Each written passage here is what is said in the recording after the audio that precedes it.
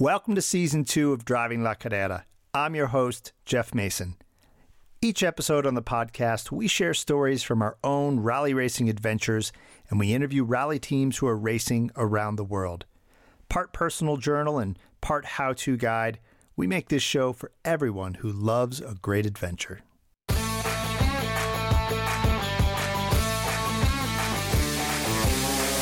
Today's guest on the podcast is no other than my brother, Chris, the driver to my co-driver, the left to my right, the yin to my yang. Chris, how are you today? Hey, I'm great. Apart from the fact that here in Venice, we've been a little wet, to say the least, for the past week. And we're looking at another pretty significant Acqua Alta tomorrow. So ask me in a few days. Yeah, you guys are dealing with a lot. So it is early November, and we are just back from the 2019 Carrera. And as a lot of listeners to the podcast know, my brother and I do not live in the same place. He lives in Venice, Italy, and I live in Denver, Colorado. So we are talking across the wires today. And of course, in Venice right now, they are having some tremendous high tides and flooding, which is kind of a big deal right now. So yeah, I never really thought about it. I mean, there's a significant altitude distance between our two homes, despite... That's right. You live at sea level, literally, sometimes below. Below. And I live at 5,280 feet, so almost a mile up. You're a mile high, and then many thousands of miles. Yeah. Okay, so this is actually a special episode, and I'm going to call this the Rally Recap. And we did this episode last year, and so maybe this is going to become a tradition. I'm going to call it the second annual Rally Recap, where you and I, driver and co-driver, sit down and just talk through what the hell happened in our race. But before we do that, a lot. No. Before we do that, I've got a little fun thing called Lightning Fill in the Blank. This is something they do on NPR. I'm going to borrow this. So I'm going to read some sentences and with a blank in it, and you are going to fill in the blank. You got it? Make sense? Okay, so I should close my eyes. No, you don't have to close your eyes. We're on radio, man. All right, so I'm going to read a sentence. It's going to have a blank word. I'm going to say there's a word missing, and you're going to fill in that blank word. All right? You ready? And if you get all these, I'm going to keep score. If you get all of these right, you're going to win a prize. Okay. All right. Here we go. All right. Lightning fill in the blank. Here we go. A crash in the blank stage almost ended our rally. Qualifying. Ah, ding. All right, good one. If you are going to race a vintage Volvo in Mexico, make sure your spare parts kit includes a blank box. Steering box. Correct. It is rumored that ladies love Oro de Oaxaca blank. Gold. Oh, mezcal. Ah, there you go. You saved it. You can't trust the blank gauge. Fuel gauge. Correct. All right. Drive. How much money you spend on it? Drive fast and don't get blank is your best rally advice. Drive fast and don't get blank. Oh, I'm stumped on this one. Drive fast and don't crash. Drive fast and don't get passed. Don't. Lost. Don't get lost. Drive fast, don't get lost. Oh, drive fast and don't get lost. All right. So you're doing great. You've got four out of 5 so far. 2 more to go. All right, come on. All right, here we go. Keep it up. If the electrical system in your rally car fails, just blank wire it. Just hotwire it. Yeah, that's what you do. Just hotwire that thing. All right, final one. You're 5 for 7 so far. You got last one. Bring it home. Get the win. When my navigator gets us lost, it's no problem because I blank him. Because I trust him. The judges. I'm going to go to the judges. That's a pretty good answer. Come on. Yeah, judges say that's an acceptable answer. We were looking for love because I love him.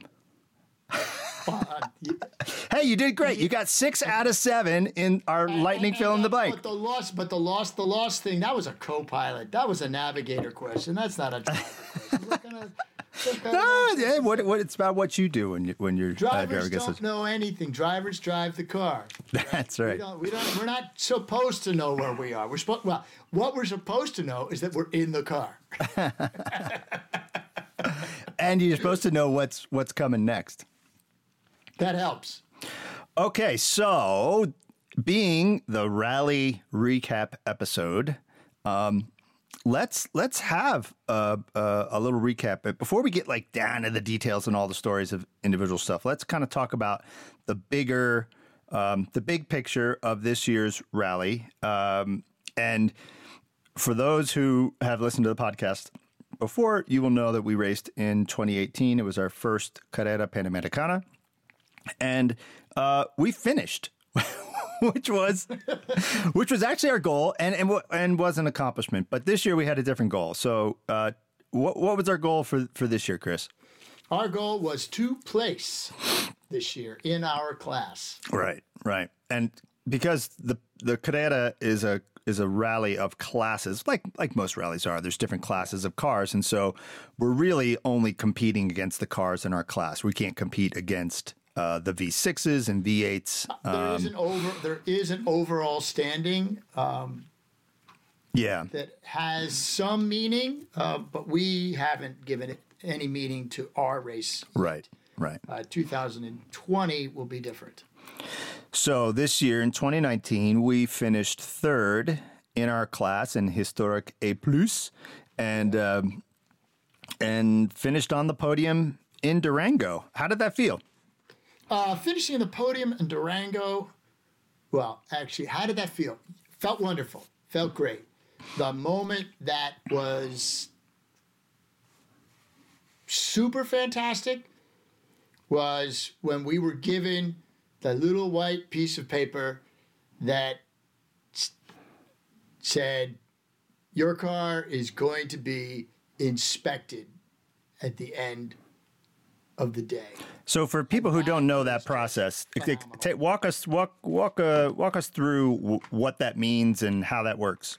Okay. At the end of the Carrera, the top 4 cars in each class are subject to a post-race scrutineering, which means that once you go over the finishing arch and come into the winner's circle and park, a piece of tape is put over, goes from the hood to the fender. Mm-hmm.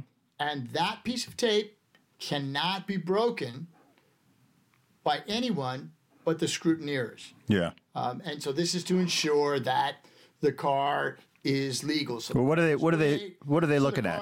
So the car is weighed, tire widths and diameters are taken, with concerns to the larger cars, our class, they don't do it, but with the larger cars, they pump the engines to make sure that the displacement doesn't exceed the displacement prescribed by the regulations. Right. So in our case, let's say if they pumped our engine, we're legally not allowed to have more than a 2-liter engine. Yeah. So 2,000 cc's. If they pump it and you have 2,010 cc's, well, you're disqualified. Yeah. And so they do the top 4 cars in case one car is disqualified, which does happen. And it's interesting for people who don't know how rallies function. They'd say, well, how are you going to have a different engine than the engine you started with? right? If it was good at the beginning, good at the end. Well, rally teams, we carry spare parts, and for competitive teams, we also carry spare engines. So there are definitely teams who are doing complete swaps of their engine during the rally. Now, typically, you're going to do that because you've got a mechanical problem with that engine. Like, we wouldn't swap our engine, even though we have a spare, unless we were having a problem. But in theory, someone could have like an engine, second engine that had more displacement, and they would put that one in after the first stage and race with that slight illegal advantage, and then swap it back. But of course, that would be a lot of work, and that's really not the spirit of the event. And I don't know. There's no way to know if that actually happens. I don't. It's a lot of work. Yeah. I don't think it happens. And technically, at least from the rules, you are allowed to swap an engine, but to do so before swapping the engine, you have to inform the clerk of the course before, I think it's 15 minutes or a half an hour after the end of the day, so the last, at the end of the finishing arch. You can't just, I'm going to change my engine. Right. Now, you could, and nobody could be none the wiser, but if your competition or someone says, hey, they swapped an engine out last night, to the clerk of the course could say, you didn't inform me about that. You're disqualified for the day's stage. Yeah. Or for the race. Right. Yeah, those are all the Parc Fermé rules, right? The rules that govern when you can work on the car and what you can do and when you can't. So, anyway, so all right, so for you, that moment that is etched in your mind as sort of that pinnacle moment was getting that white piece of paper that said, "Hey, your car is going to be inspected," and that means we've finished in the top 4 spots. We finished in the top 4 spot, but knowing what the overall places were starting day 7, for me, that meant we had accomplished our goal and we placed third. We didn't go. We didn't place second, which we could have. Yeah. I could have fought better, Howard, if the driver just kept the dang car on the road. We could talk about that. We don't need to talk about that, but we will talk about that. We need to, yeah. But so that's really what it meant to me. It meant that all a year's worth of preparation and work, and various sacrifices came to fruition. We did. Right. And for you?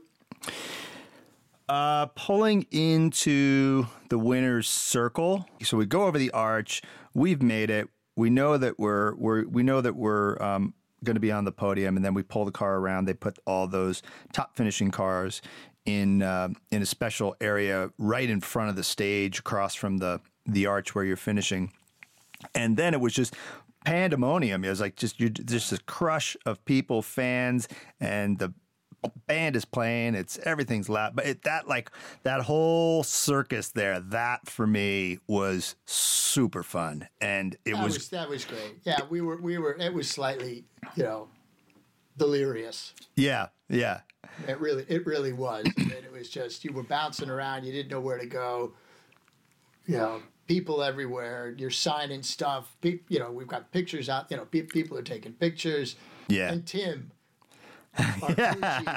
guarding the piece of tape. That's right. So nobody would just inadvertently break that scrutineer's tape.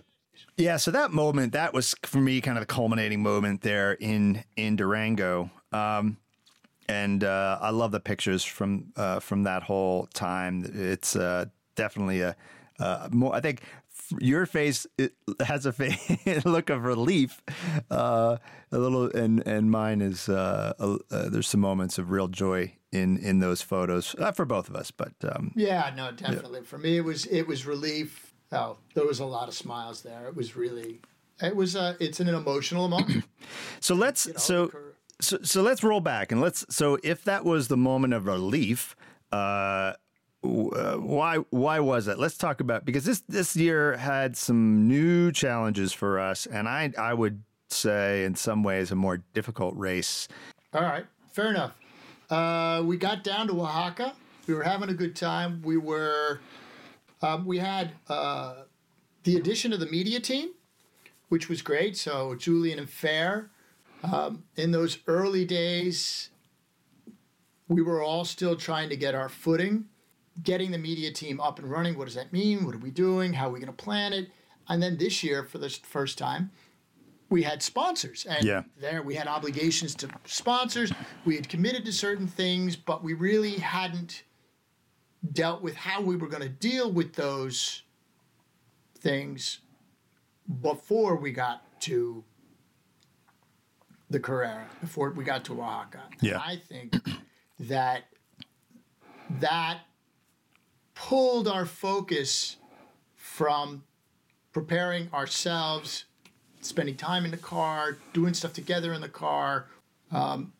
We had a very well prepared car that was significantly faster than it was in 2018, and it caught both of us out. Mm-hmm.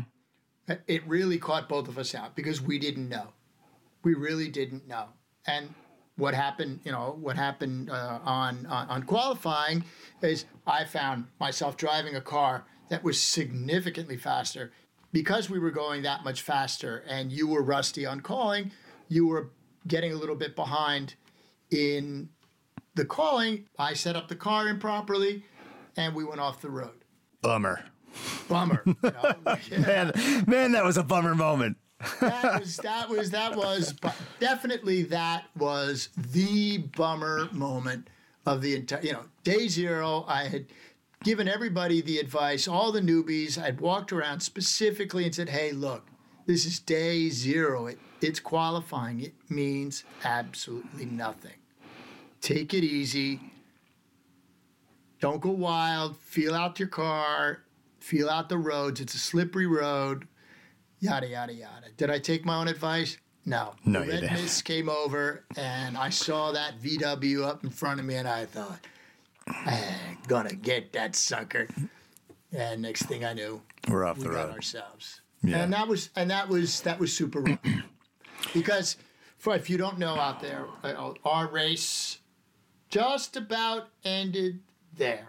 So, Yeah, because after that crash, we were able to get the car out of the ditch, so we crashed into the side of the hill, and not as you said, not a lot of visible damage to the car. Fenders a little bent, bumpers bent, but we get the car out of there. We get up the road, and then we can kind of assess what's going on, and then the stage finishes. And we're able, and the course is opened again to traffic, so we were able to actually just drive back down the course, the opposite direction, straight into Oaxaca. That was the shortest way back to service. The car was able to be driven, but clearly damaged.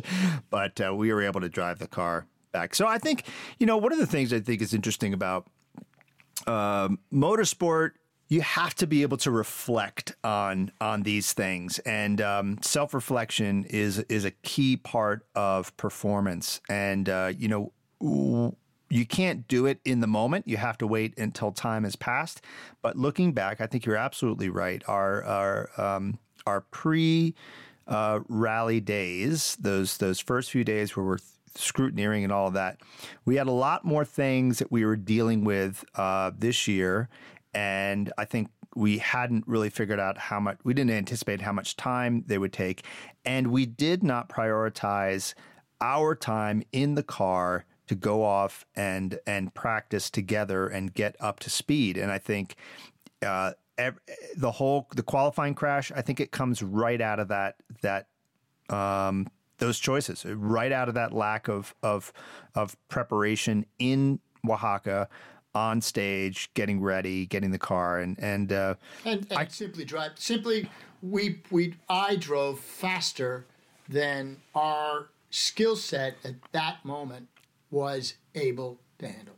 Right. Hey, without overanalyzing it too much, whatever. I found myself coming into a left-hand turn on the left-hand side of the road. Yeah. Played it simple. Yeah, that's right. It's really difficult. And I know that I have a tendency in general, to stay towards the middle of the road. It's a habit. It's not a good one. And every now and then you get caught out. Right. We definitely got caught out at that one. Yeah. So again, I think that's self-reflection. So recovering from that crash is a whole story of its own. But we needed a part. We were with a lot of work. We were able to find the part we needed, a steering box. We were able to drive the car as a tourist, but we weren't able to race the car. So we needed a new steering box. A new steering box in Mexico was looking for the needle in the haystack. We found the needle. Yeah, we did. We found the needle. Yeah. We found the needle within the space of 3 hours. And then within the space of 15 hours, that steering box was in Oaxaca at 4:30 in the morning, and we were on the starting line at 7:30, and that was great. Yeah. So after we were able to recover, get the car repaired, then the next day we start the race. We start day one. Almost it's like hitting a reset button for us, and I think it took us a couple days to really get our mojo, but from that point forward, well, actually, day one was a little stressful too. Day one was long. We were a little slow, obviously, a little sheepish over, a little tentative driving up the same road. I certainly was tentative. Jeffrey was a little rusty you were rusty with your calling. You were frustrated with that. And then our fuel gauge went when we're on the start of a speed stage, and I look at you and say, we've got no gas. Yeah. I go through the electrical system as much as I can. I don't have an electrical tester to figure out what's working, what's not, and we can't really figure it out. But the fuel gauge somehow or other bounces back. To make a long story short, we get, maybe 5 kilometers past. We're in the middle of nowhere in the mountains, and the car dies. Yeah. So essentially the electrical system fails. Battery's not getting recharged. We didn't realize that until, at some point we started to understand that the electrical system of the car, every gauge was sequentially shutting down, and we were running. Shutting down. Yeah. And then eventually the battery has no more charge because it's not getting recharged by the alternator, and the car stops working because, hey, it's an electronic ignition. And the fuel pumps run on electricity, so when you don't have any electricity, nothing works. So all right, so we'll cut to the chase. So by hook or by crook, we finish stage one. We get to Veracruz, and stage one did include the hot wiring the car. Yes. At a certain point. So even though we did get another battery, we end up hot wiring the car because the electrical system is continuing to fail and blah blah. And which the whole hot wiring of the car is a whole nother thing. But you do what you do. I mean, also that's another thing. You can say that these difficulties that we had, but in rallying, and lots of people will know this. There's no question of giving up, right? You just, okay, that's the problem we've got. How do we fix that problem? We're gonna fight through this until we either fix it or can't fix it, and then the next decision comes. And even though you got to get to that control on. Got to get to that control, right? And so there's just no question. So you fight through, and you just do what you've got to do. Whether it's eliciting the help of a local woman in a GMC Jimmy to drive you down the hill and get a battery, whether it's getting some local kids to help you push the car to jumpstart it, whether whatever it is, you're going to do what you have to do to keep racing. And whatever it is that you do, you're doing it in a hurry. Yeah, that's right. There's no, hey, how are we going to do this? Yeah, you are moving faster than you can actually move. There's no time to dawdle, which is it's part of the excitement of rallying, and when you get, it's part of the buzz. When you get through it, and you faced all those problems and still got through, it's a good feeling. So we did actually, when we get to Veracruz, to the finishing arch, we had no time to spare there because of our electrical system issues. We were really having to push to make our time cut off. I don't remember how tight we were, but I do remember how good the beer tasted. Yeah. Yeah. So that was stress. So we get to Veracruz and day one is behind us. So then next morning we're out early and we're back racing stage 2 and we're heading up to Mexico City. And I think that's where, we turned it on. Yeah. That stage is where the rally really, we didn't have any mechanical stuff to deal with. We didn't have any extra stressors. We were just able to race the car. And I think for the next, we started to focus. Yeah. Well, it was the first moment where we really had an opportunity to focus on the task at hand. Yeah. Mexico, the drive into Mexico City, the day into Mexico City was a drama-free day. I mean, it really was. Yeah. Yeah, and we started to find some speed on the stages, and that just kind of everything got simpler, I guess, is what it really is. We definitely found pace. Yeah. We definitely found pace. And so that's sort of day 2, 3, 4. Day 5, we're day four we ran really well. Yeah. Day 4 we ran really well. We placed third. That was our first. We podiumed that day, day 4. And then day 5 we win that day. Day 5 there were some challenging moments, but I think we'll skip the challenging moments maybe we should just do a challenging moments podcast. We certainly have enough. So we get done with all the speed stages, and we had run really well, and we were feeling really good. But the end was a very short transit into Guanajuato. Yeah. Guanajuato. The city of tunnels. We're trying to get to the finishing arch, right? Because you have to get to the finishing arch because you have to hand in your time card on time. And at a certain point, we finally get out of the tunnel, out in the light. And the navigator leaps out of the VW and starts running. Jeff, follow, get out. Yeah. Go. Follow her. And so Jeffrey's like, go. Yeah, sure. Boom. So, all of this happens in less than 20 seconds, maybe. And so, boom. So, in the time that it takes him to get out of the car, the VW goes.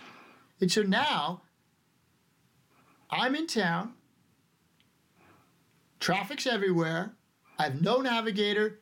I have no idea where I'm going, except for the center of town somewhere. So, make a long story short, eventually, I navigate the town. I figure out somehow or other I managed to get back around through the tunnels and to a place where I'd already been. So at least I knew I was back en route and I could get back to where I had left Jeffrey. But I decided to stop dead in the middle of one of these tunnels. I said, I'm not going anywhere until I ask somebody where I'm going. And so I found this very nice young man on a motorcycle. Once again, a human being, a friendly soul in Mexico, willing to help. He was just taking his girlfriend home. He didn't need to stop and help me, but he did. He knew exactly where the cars were going, and he said, you know what? Follow me. And so I follow this guy on a motorcycle all the way through, and he gets me back up and over. And next thing you know, I'm in a little piazza, and there's Jeffrey, and then there's the media team, and everything's good. So, this Carrera was definitely filled with moments of the outreach of the Mexican population. And I'd like to, a huge shout out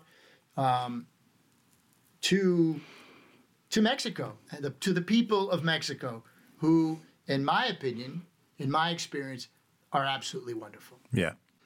So that was day 5, and we were riding high. We were feeling good. And then we got day 6. Yeah, but let's not leave that, because day 5 was the first day that we won that stage. And in 2018 we had placed third on the same day, day 5. We had placed third in 2018, and then this year we took third on day 4, and but we won day 5, and that was a big deal for us. That was the day we ran the famous Mil Cumbres, and we actually do that stage twice that day, and we won that stage both times. And that was a real statement of our capabilities. And I think for us, one of our challenges is to bring that level of performance, into the earlier stages of the rally. So day 6 is a kind of a pivotal day for us. I think, we had a rough start with day 1. We're qualifying into day 1, rough start. And then we build from there to this pinnacle of day 5.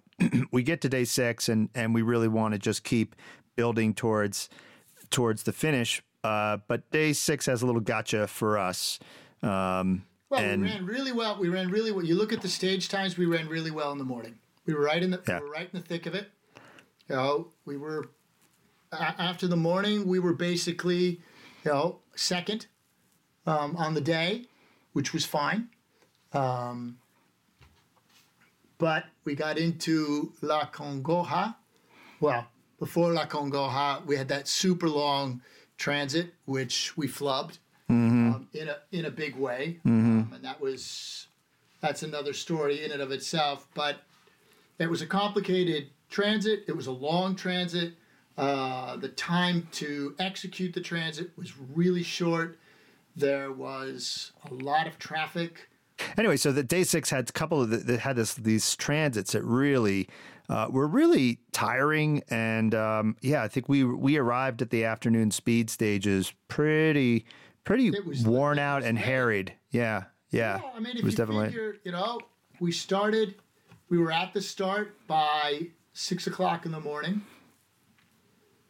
Right? The race started at 7.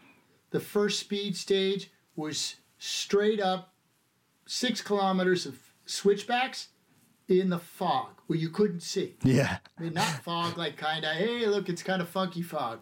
No. Yeah, you couldn't see 50 meters. The stage, was it? No, you couldn't see 50 meters. You couldn't see a car length. Right? And you just couldn't see. So that was really intense. And we did really well on that. Yeah, we did. But that's kind of neither here nor there. The other aspect that caught us out on that day was food.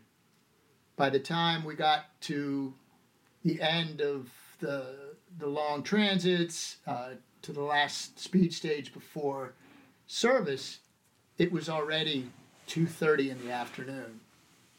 And that's long when you're sitting there eating, power bars and beef jerky. It's just not real food. Yeah. Anyway, so we went up to La Congoja. The road department had done us all a favor by patching all the potholes the day before. So by the time we got on the road, we were doing really well. We weren't dicking around, and we were flying up the hill, and I did the same thing. We crashed. I went. Left 3. Left 3. It was a left 3. I came out of the right. I was too far to the left. I didn't get the car over to the right, and I was too hot, and there was not enough braking distance. The one thing that I did learn from the previous off was to straighten the wheels. Yeah. So instead of going into the culvert with the steering wheel turned all the way to the left, I had the wherewithal to straighten the wheels, and we went straight. So fortunately, we got it out of the culvert, didn't get hit by anybody else, and got to the end of the speed stage, and it was service right after that. Which was great. Which was, if you're going to crash right before service, because that gives you the best chance of being able to continue. But the car didn't feel poorly, so that was. But we got to the control at the end of the speed stage, and there Victor Perez was there, and he's looking at me. He says, "Okay, now before you start, after service, you're gonna have to duct tape that thing in." And it's like, okay, what thing? Yeah. So the headlights hanging out, right? We couldn't see that because we never got out of the car. Fortunately, the car was not severely damaged like the off before. We could still race it. We chose a conservative path down the hill. We didn't push too hard. There were only 2 speed stages left. La Congoja going down again, and then La Bufa. And we were definitely not going to run La Bufa too hard. The road was slick. Yeah. The end of the story there was we bent the end of the bolt that ties the lower control arm to the cross member of the frame of the car. Not having bent the cross member itself, but actually where the bolt goes through. So the concern was that we already had a bent bolt, but if we cut it off and tried to put something that was straight through it, it wouldn't go through it. Yeah. Which meant we didn't have an extra control arm. Not control arm. We didn't have an extra cross member.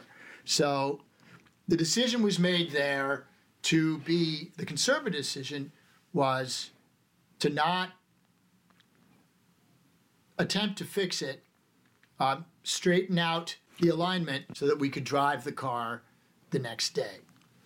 And look at the pictures.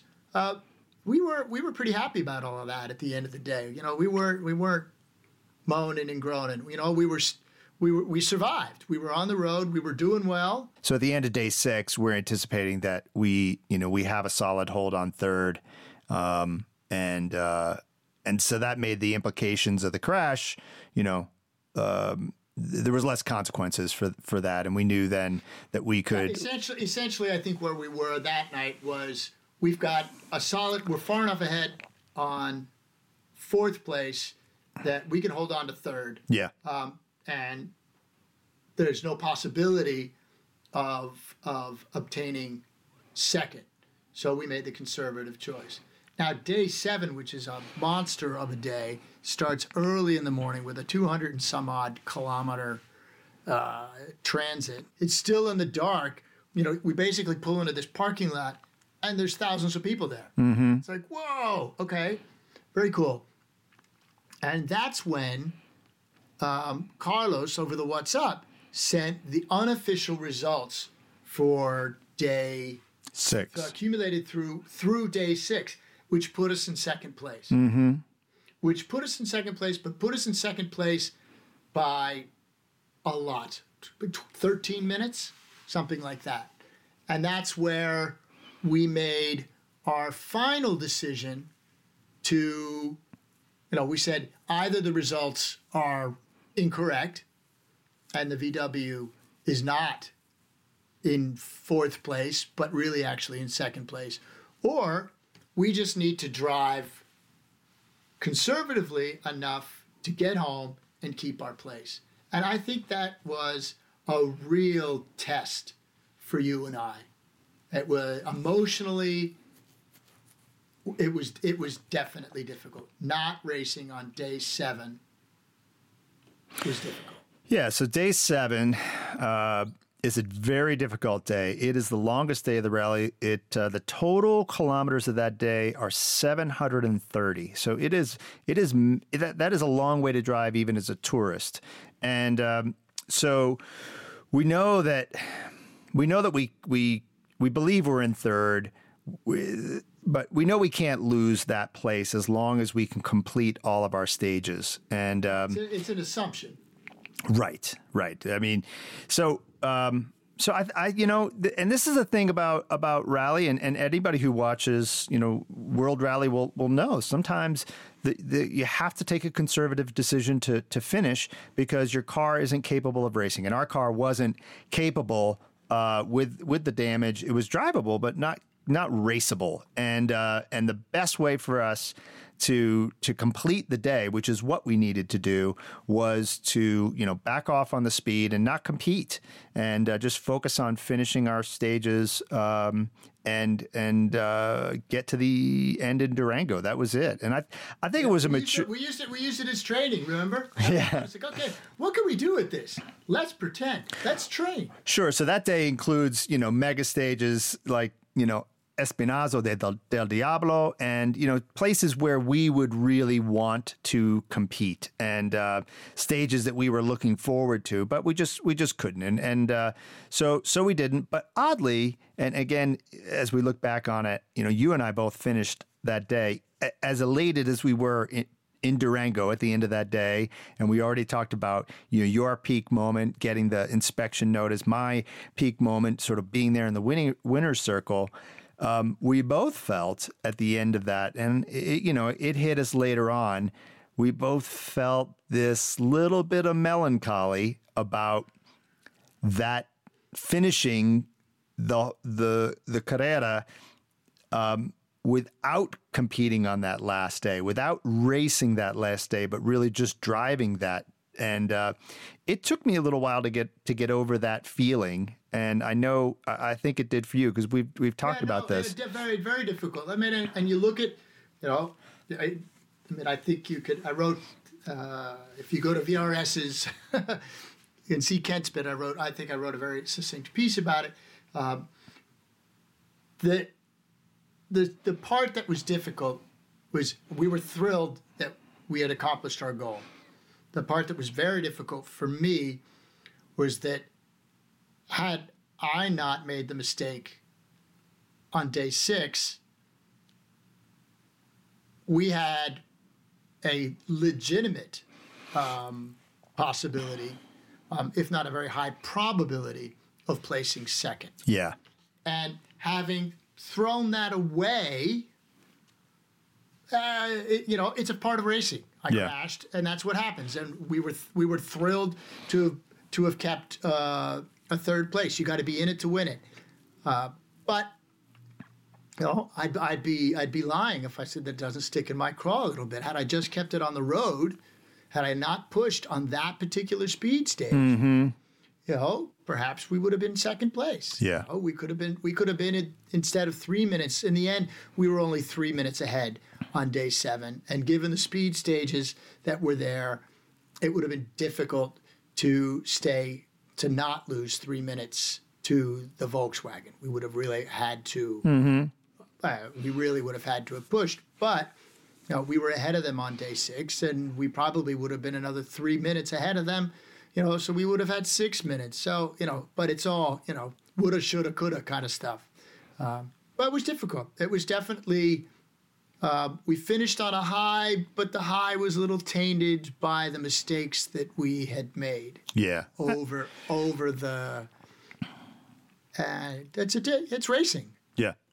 And that's where I look back on all the racers that I follow, whether it's World Rally or Formula One. And, we're so used to seeing them face adversity and crash out and all these things. And we see it all the time.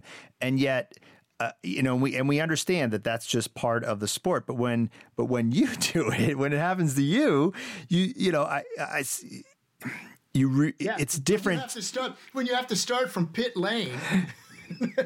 Yeah, and it's different to accept it for yourself. And ultimately, it is crashing as part of racing. And if you're racing fast enough to win, you're racing fast enough to crash. And that's just the bottom line. And if you can't accept that, then, either race slower or don't race at all. And so a lot of lessons. And I think ultimately, 2019 for us, we achieved our goal, but we made some mistakes that prevented us from reaching higher than we did. And that just, we're just going to take those. I know for myself, I'm just going to take those, learn from them. And when we go back, we'll go back to win it. And, we'll remember those mistakes and use that experience to help us race clean. What came out of, well, there were a lot of things that came out of 2019.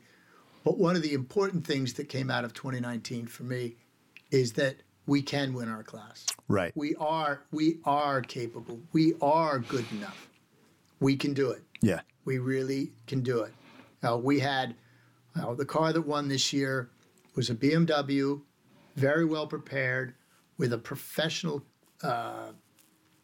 co-driver navigator who won the Carrera last year in a Studebaker, Chris Cornell, and Enrique Meze, an 18-year-old promising Mexican driver who does both rally and Formula. So, we kept pace with them. Yeah. And that's encouraging. Just two yokels from Jersey. That's all right.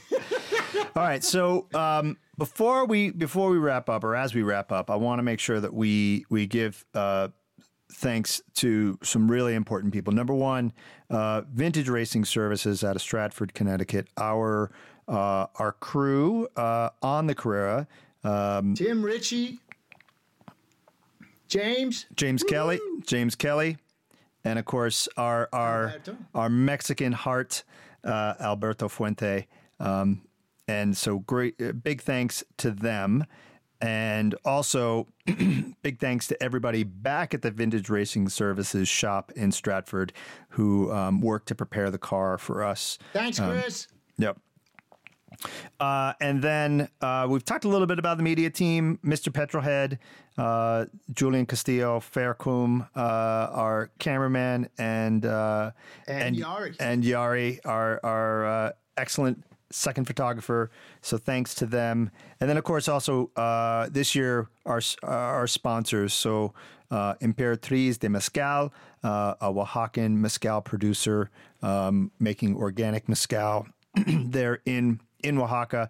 Delicious mezcal. Ancho, it's really good. Ancho Reyes from Puebla, Mexico, making a delicious, beautiful chili liqueur. A little spice in your life. It will.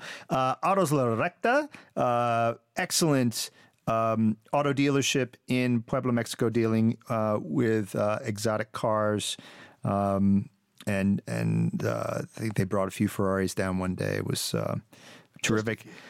Energy Jelly, which are energy gummies for athletes to help them perform at their peak, and also Solac Auto Rentals out of Puebla, which provided a car for our media team. And the media team has their own Carrera stories, but those guys, we raced 3,000 kilometers. They drove 5,000 kilometers. So they had a whole nother Carrera of their own. But thanks to all of our sponsors. Thanks, everybody. For helping us this year, and we look forward to working together in the future. It takes a village to race the Carrera, and really does. And those our sponsors and our crew are essential parts of that. Last person to thank, Chris, is you. Thanks again for being my driver. You're welcome. It's great to sit on the right side of the car with you, and I think we had a good time and we learned a lot, and I can't wait to get back to the Carrera. And also, I can't wait for all the stuff. We got a lot of big stuff going on this year. Can't wait to share that with everybody. We got a lot of fun things going on. So thanks to you. The feeling's mutual. I wouldn't do this with anyone else. As Julian was talking about, the level of trust that's required is not insignificant. And I can't think of anybody that I trust and love more than you. So, well, my wife. I got to put that in there, but she won't get in the car. I don't think she'd be so calm after a crash. No, she wouldn't be calm at all, period. But you were great. You were great. As I said the other day to you, you did not give me you didn't say a word. There was no disapproval. There was no, you fucked up, or, what are you doing, you idiot? None of that. After crashing, not once, but then twice. It was just calm, What's with the car? Can we proceed? Let's go.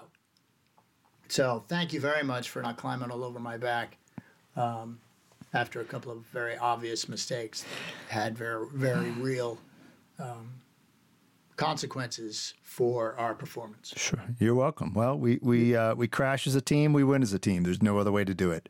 So That's true. yeah. Okay. That's what teams are about. Cool. So I think that brings us to the conclusion of the rally recap, and we will look forward to the next episode of the Driving La Carrera podcast. Lots more stories to tell about racing La Carrera, this wonderful Mexican rally, and we will see you all down the road.